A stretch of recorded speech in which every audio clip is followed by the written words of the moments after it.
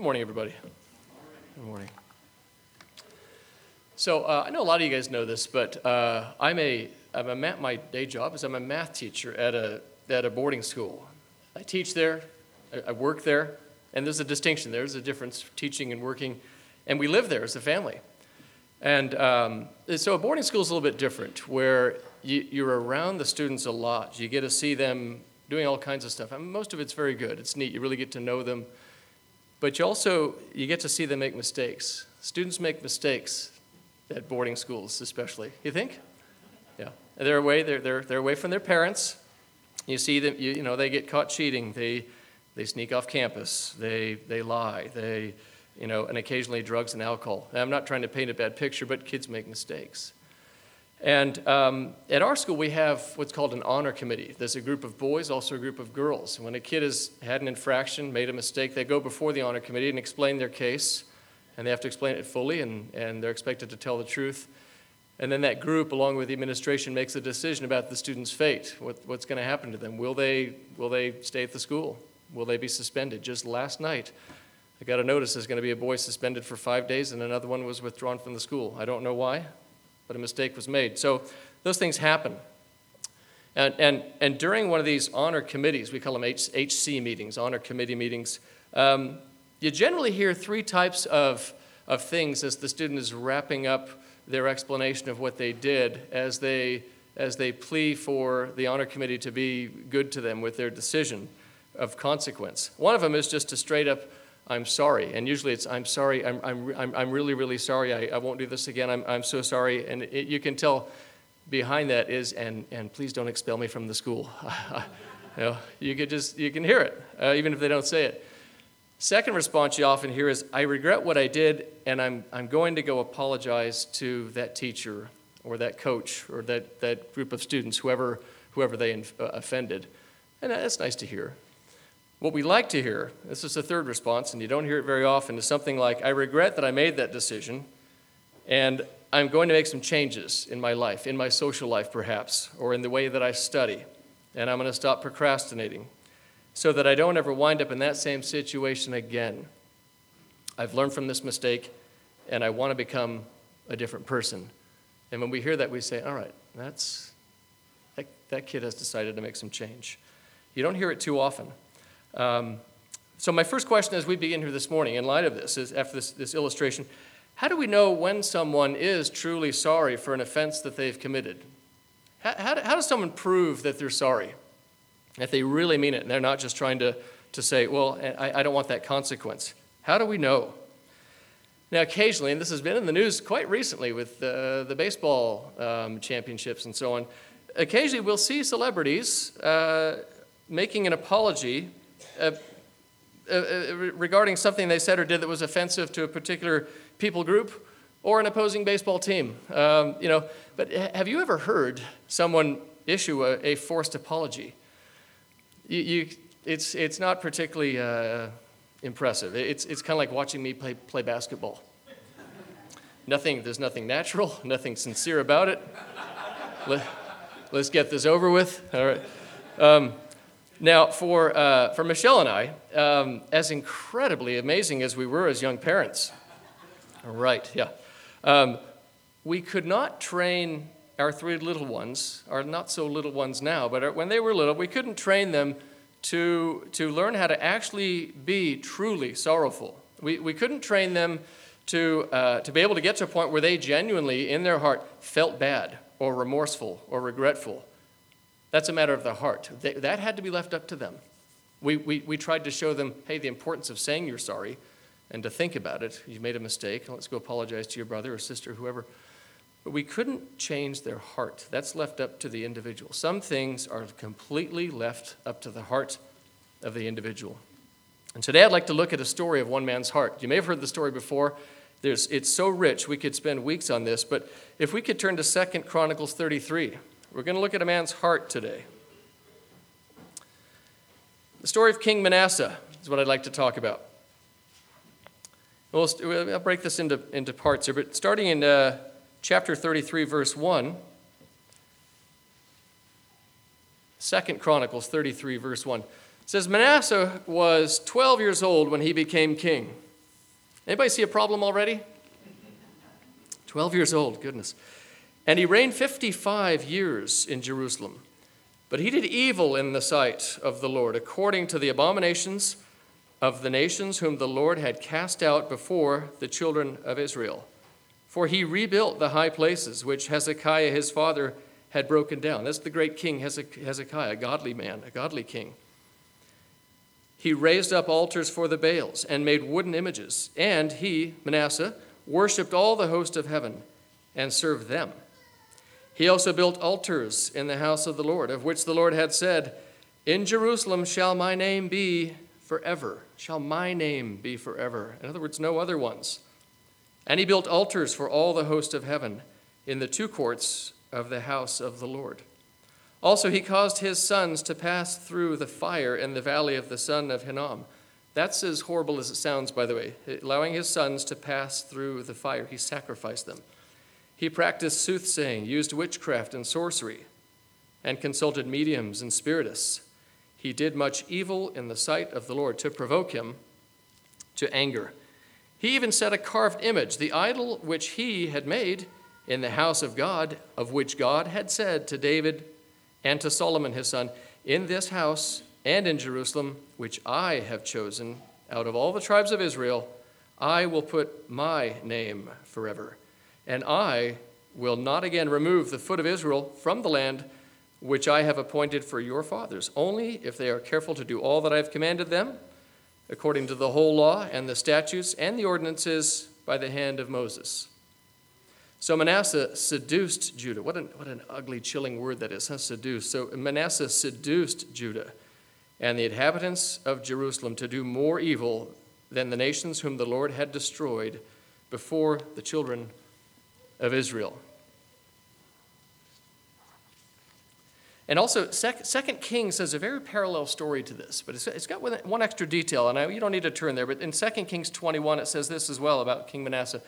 Moreover, Manasseh shed very much innocent blood till he had filled Jerusalem from one end to another, besides his sin, by which he made Judah sin, in doing evil in the sight of the Lord.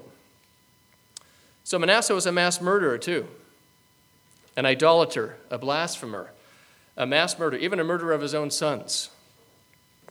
He was greatly deceived. Now, when someone with great power, even if they are not in a powerful position, but when someone is greatly deceived, and remember the mention of the sorcery, the witchcraft, soothsaying, and so on, when someone's deceived, as a result, they will become deceitful, especially as they live out their life and leadership in front of others. Remember, he was only 12 years old when he became king, so it's not too surprising that this has happened. In fact, Bible scholars and historians say King Manasseh likely murdered the prophet Isaiah. Do you know how he did that? By sawing him in two. It's not in the word, but many sources have said that. Sawing Isaiah, the prophet, in two.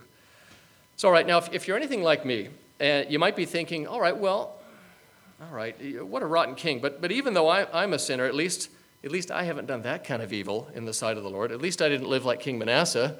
That's naturally what you might think when you read that. King Manasseh, he was sort of an ancient version of Adolf Hitler, Joseph Stalin, Chairman Mao, Saddam Hussein. Name your favorite infamous dictator, and that's who King Manasseh was, the predecessor to all those kind of guys. So we can throw King Manasseh under the bus. You can very easily if we like to, and we can play that sin comparison game. Oh, well, at least I didn't do that, because we're really good at doing that. I know I am anyway. I know I can say, well, at least I'm not doing that kind of thing there. It's easy for us to say that. At least I didn't, for example, put altars up for other gods for worship like King Manasseh did. Okay, well, let's think about that. Is there something in your life, anything, that you know you will occasionally allow to become more important than God? Maybe it doesn't go full-blown like we saw King Manasseh do, but I can give you a list a mile long of things that I have idolized at different times in my life or that I might still struggle with in my own life. Things I put that are more important to God. That's what King Manasseh did. I would imagine it's true for many of us, if not all of us. We allow other things in our life to be more important than our Lord and Savior. I'm reminded of it every morning, just like we got through with as we dedicate the first hour, Sunday morning, first hour of the week, of this meeting to our Lord and Savior Jesus Christ as we prepare to take the the bread and drink the cup. Hey, for me, it's often a time of real deep reflection and conviction. I'll sit there and sometimes I'll just pray all the way through it. Lord, what did I think about all this week instead of you? I don't know if you're the same, but that's what I'm doing a lot during that hour. We may not be putting up altars, but we all struggle with idols in our lives.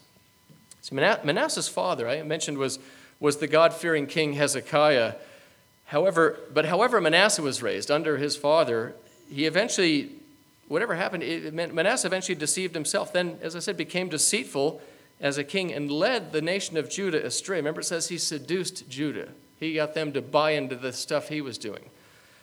But in looking at Manasseh's list of terrible deeds, we still might say, all right, well, at least I didn't sacrifice my children as an offering to a false god. Boy, what a horrible, cruel parent King Manasseh was, putting his own children through the fire. At least I didn't kill my own children. Or at least I didn't, as I read from 2 Kings, at least I didn't shed innocent blood all over Jerusalem. Let's think about it. Let's zoom out a little bit here and talk about this, about shedding innocent blood all across a nation. How about us as a nation, as the United States? As a nation right now, we might say that we're not living as brutally as King Manasseh's Judah was, or the way King Manasseh treated the nation of Judah during his reign. Let's think for a moment, though, about the horrible topic, and I don't like to do this, but the horrible topic of abortion for a moment. It's been such an ongoing part of our culture. For, I think, 45 years it's been legal now, something like that.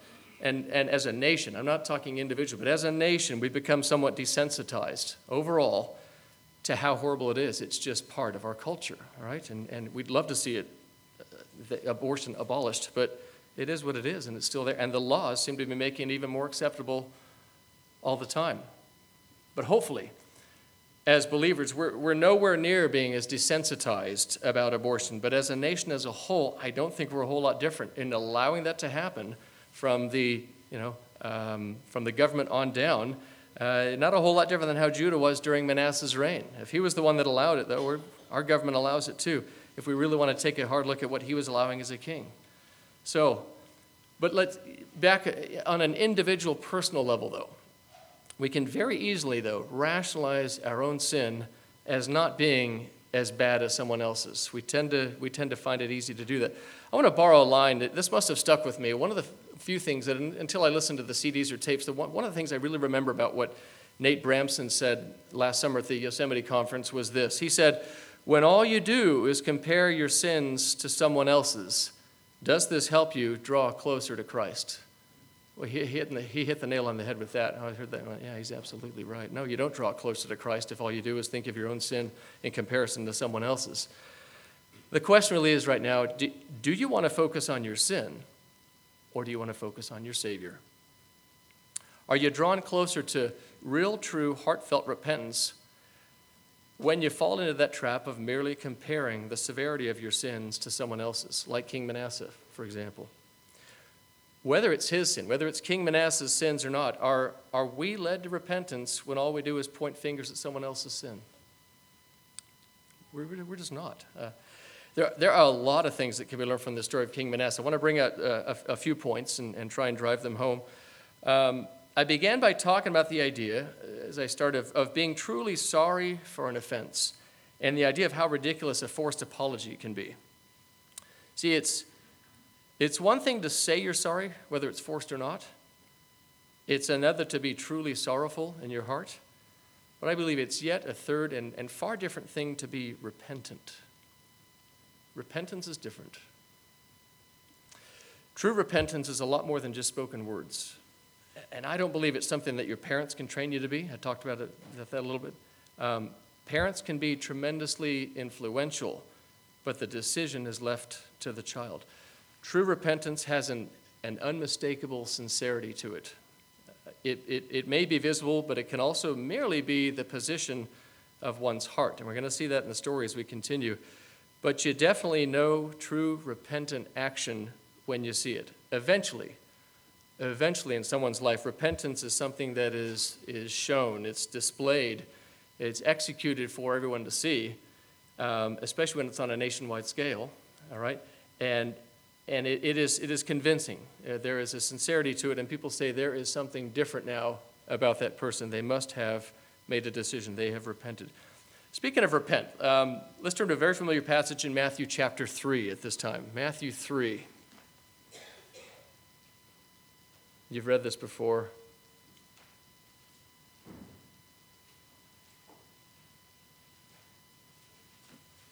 Matthew 3, the story of John the Baptist. The famous words of John the Baptist as he begins, "Repent, for the kingdom of heaven is at hand." The first word out of his mouth opens up the mission for Christ the Lord to come. I have an Amplified Bible at home. I'll go to it sometimes to just get the meaning of a word a little bit more. The Amplified Bible, as far as repent is concerned, says, think differently. Change your mind. Regret your sins and change your conduct. There's action there, whether it's in the mind or the heart or in what is actually seen. Think differently. Change your mind.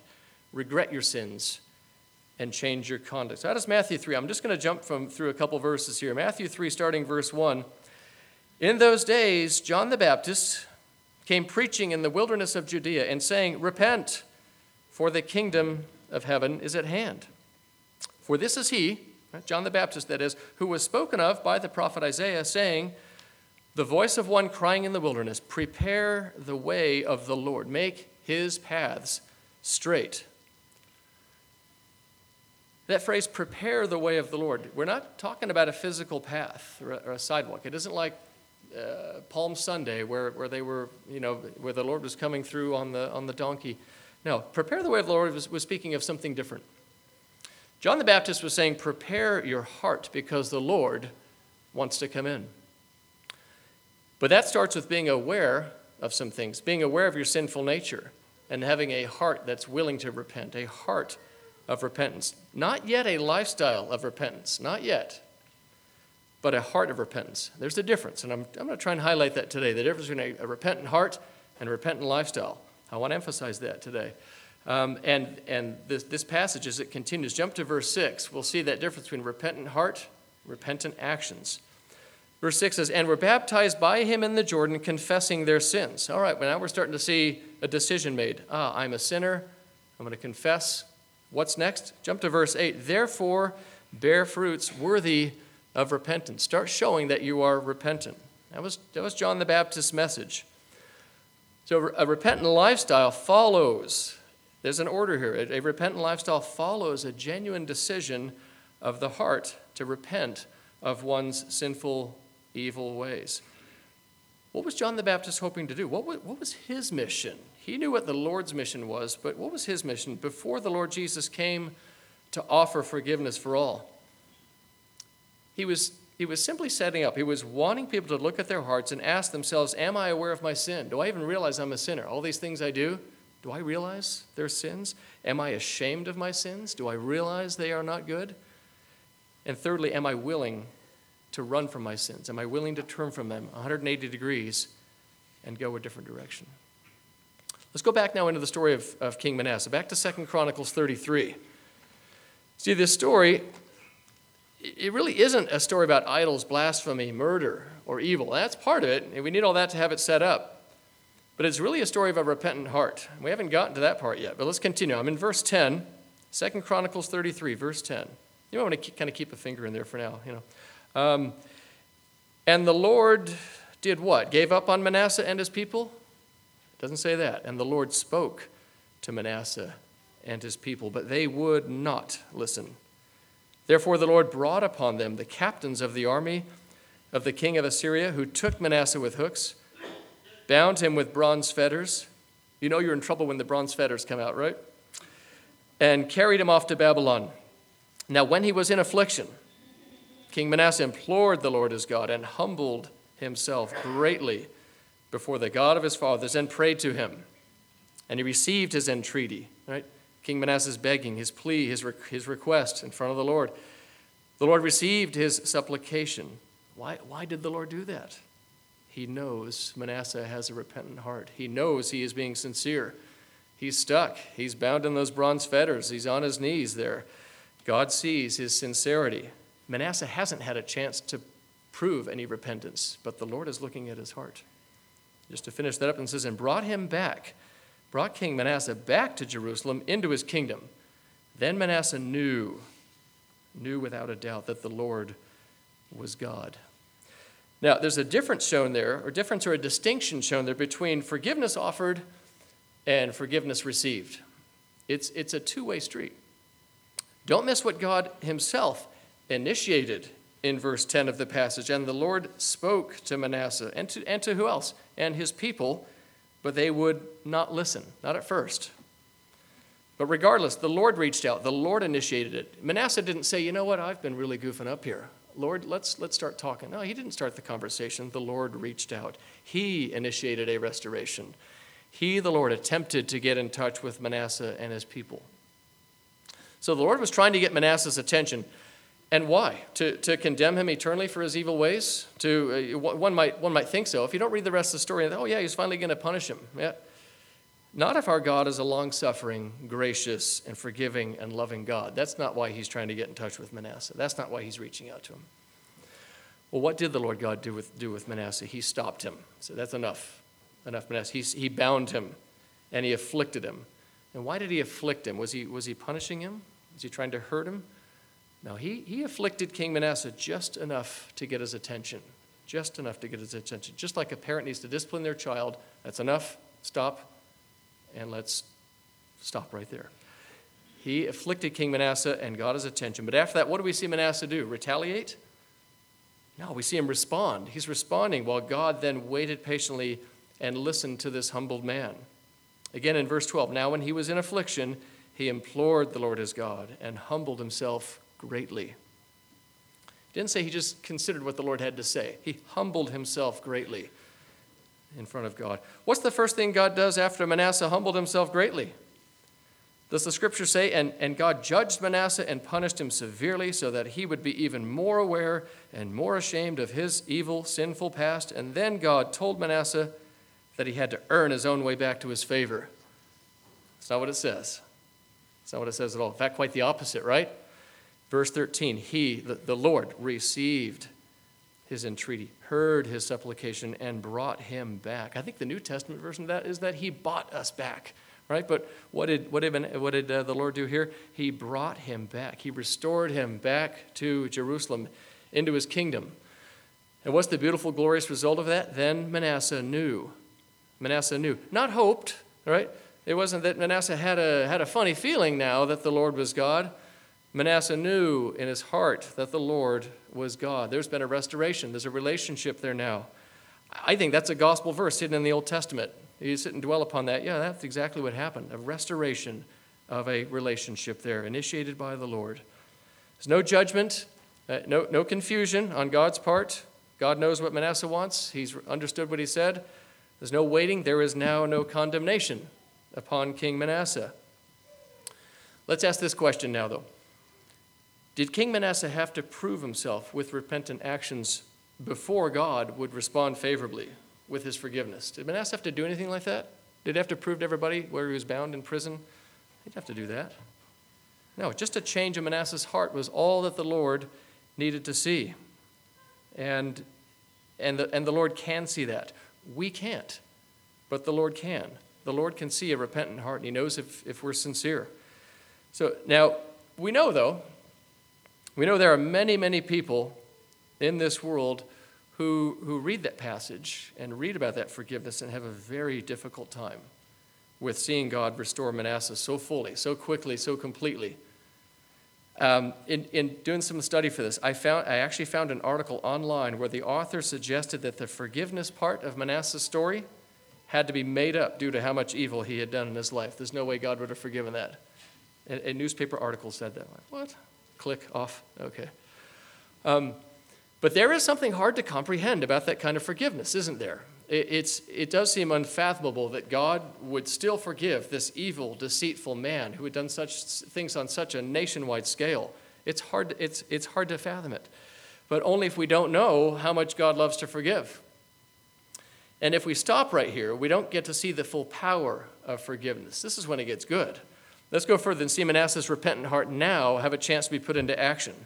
Same passage, 2 Chronicles 33, go to verse 14. So after this, he, Manasseh of course, built a wall outside the city of David on the west side of Gihon. in the valley as far as the entrance of the fish gate, and it enclosed Ophel, and he raised it to a very great height. Then he put military captains in all the fortified cities of Judah. He's doing some work here. He's making a difference now. He took away the foreign gods and the idol from the house of the Lord, and all the altars that he had built in the mount of the house of the Lord and in Jerusalem, and he cast them out of the city. He also repaired the altar of the Lord, sacrificed peace offerings and thank offerings on it, and commanded Judah to serve the Lord God of Israel. Nevertheless, the people still sacrificed on the high places, but only to the Lord their God. He's had an influence upon his nation. Now remember, God forgave a truly repentant man who had committed evil, who had been deceitful on a huge nationwide scale. People are seeing King Manasseh do all this deceit and evil. God forgave a man who had turned his heart from his evil ways and humbled himself before his God. So now we've seen repentance, we've seen forgiveness, and now we're seeing restoration. We're seeing Manasseh have a chance to say, I'm going to get this right. But the incredible thing that stands out to me in this story is that God was ready to forgive Manasseh long before Manasseh was ready to receive God's forgiveness. But God didn't give up on him. And Manasseh was forgiven even before he had the chance to follow up on his repentant heart with visible, good, repentant actions that the whole nation of Judah could also see. When you think about it, like, oh yeah, well, why wouldn't God have picked him out and reached out to him? Because if he does turn around, the whole nation's going to see it, and that's what happened. It's incredible. Interesting how God picks certain people for these things. Well, you know what? The same was true for me as far as the repentant heart and then repentant action. And it's true for any of us who have reckoned with our own sins and accepted what Christ did for us on the cross. Part of my own testimony, I don't have time to share it today, but part of my testimony is that God forgave me in my heart long before I changed my lifestyle to show him I was serious about my decision for him. My repentant actions followed my repentant heart, and by several years, I might add, as well. But the Lord forgives the heart, then he allows us to show repentant action, just as he did with King Manasseh. So let's look at let's get a more recent type of situation to think about that might help us think a bit deeper about God's incredible forgiveness shown in the story of King Manasseh. And I'm going to go to kind of a dark area for a bit in order to drive home some of these truths that we've seen in the story of Manasseh, something a little bit more modern. I researched the depressing and miserable topic of mass school shootings, of which just seem to keep happening. Wikipedia had a list of 130 of these incidents listed out. I didn't know there had been anywhere near that many. But listed there was Sandy Hook Elementary, Columbine High School. I think that was the big one that really got everyone's attention. Virginia Tech, about 5 years ago or so. Parkland, Florida, I think just a couple years ago. But a whole bunch of others I'd never heard of. Had the list of the perpetrators. A lot of them takes their own lives in the incident. It's ugly. It's not fun to look at or think about. But I found out in researching this, there are 2 living U.S. mass school shooters, perpetrators, 2 actual men who are no longer incarcerated. They've done their time in prison, and they're out. They're free right now. Mitchell Johnson at age 13 and Andrew Golden at the age of 11 were the gunmen in a 1998 school shooting at a middle school in Jonesboro, Arkansas. I hadn't even heard about this one. They killed 5 people. Again, they were age 13 and 11. Now, do you remember how old King Manasseh was when he became king? He was 12. That's the average of 11 and 13. Quick math right there, all right? These shooters, Mitchell Johnson and Andrew Golden, they're in their mid-30s now, and they were released from prison when they were 21. Okay, so let's suppose now. Let's think about forgiveness here. Suppose that either of these guys would now like to publicly acknowledge that they're truly remorseful over this incident. Suppose they say they're sorry to the families of the victims, and they'd like to be forgiven by anyone who would be willing to forgive them. Why do so many people still find it incredibly difficult, if not impossible, to immediately forgive someone for an offense like this? You kind of question the sincerity. And we tend to think about those innocent school children and their families, right, that are still living out, that horrible incident. We also think of where the deceased are going to be spending eternity. Suppose further now, though, that either of these perpetrators, these two killers, who when they were 11 and 13, what if they now had the opportunity somehow to show a true, sincere, convincing repentance through a changed lifestyle, and they're able to show that to the public and to the families of the victims? Somehow they could reach out and do that. Suppose we could see that they've changed. You can actually see that and say, oh, those guys are different now. They did that when they were kids, and now I see that they're different. To further think about this, what if you were related to one of the actual victims? Maybe you're a parent of one of those kids from that incident. My question is this, and I've said all that so I can ask the question, would you want to forgive these men? Is that something you would want to do, or is that something that you don't want to think about? And I ask that question because I want to say this. It seems like the answer to that kind of question, would I want to forgive someone like that, all depends on whether or not we have a really true understanding of the meaning and the enormous power of forgiveness. It's a powerful, powerful thing. Do we really get what forgiveness means? See, our ability to forgive as humans in our own strength, left to our own decision, without seeking the Lord, our ability to forgive that way is far inferior to God's ability and desire to forgive, is it not? There's no comparison. So a question I challenge all of us to consider. I'd like to bring this up this morning, something to think about. Are you struggling to find the strength to forgive someone? Maybe it's difficult because you're trying to do it in your own strength, and you haven't really sought the Lord on that. So, Lord, I need to forgive someone, but I can't do it. But can you do it with me? Can you change my heart? Can I be someone who is able to forgive, just like you have, Lord? When we understand God's desire to forgive, we find it easier to forgive. We actually find it possible to forgive, even for the worst type of offense, even for something private or personal, maybe between a couple. And if we don't try to see forgiveness through God's perspective, we'll tend to remain bitter and unforgiving, and that can go on and on and on. But what is God's perspective? We've read about it with King Manasseh, but how does God view each of us, whether we're still unrepentant sinners or actually truly living a life dedicated to Him? How does He view us? How does He view forgiveness? We read about how the Lord reached out to King Manasseh. Was He done with him? Did he go and try and punish him? No, He reached out because He wanted to forgive him. He sought him out. He bound him and He stopped him to get his attention. Manasseh, I want to talk to you. I want to forgive you. I think it's very true to say that we as humans cannot see anyone else's heart but our own. And sometimes we struggle to see our own heart, don't we? We tend to need to see actions. As humans, we need to see actions or a lifestyle change to be convinced of true repentance by anyone. Sometimes we need to see our own repentance lived out for us to convince ourselves, yeah, I really am repentant because now I'm living this out. That's why, for example, a loss of trust between a child and a parent often takes time to restore. Right? The parent has to kind of bound the child. No, you're going to come home by 10 p.m. for the next 6 months. You're not going to be able to be out till midnight until we restore some trust. It takes time. We need to see the action. But our omniscient Lord merely needs to look only at our heart, and He knows. He knows already before seeing any outward change in our lifestyle if our desire to seek His forgiveness is truly sincere. There's an order to it. A repentant heart is first, and then repentant actions.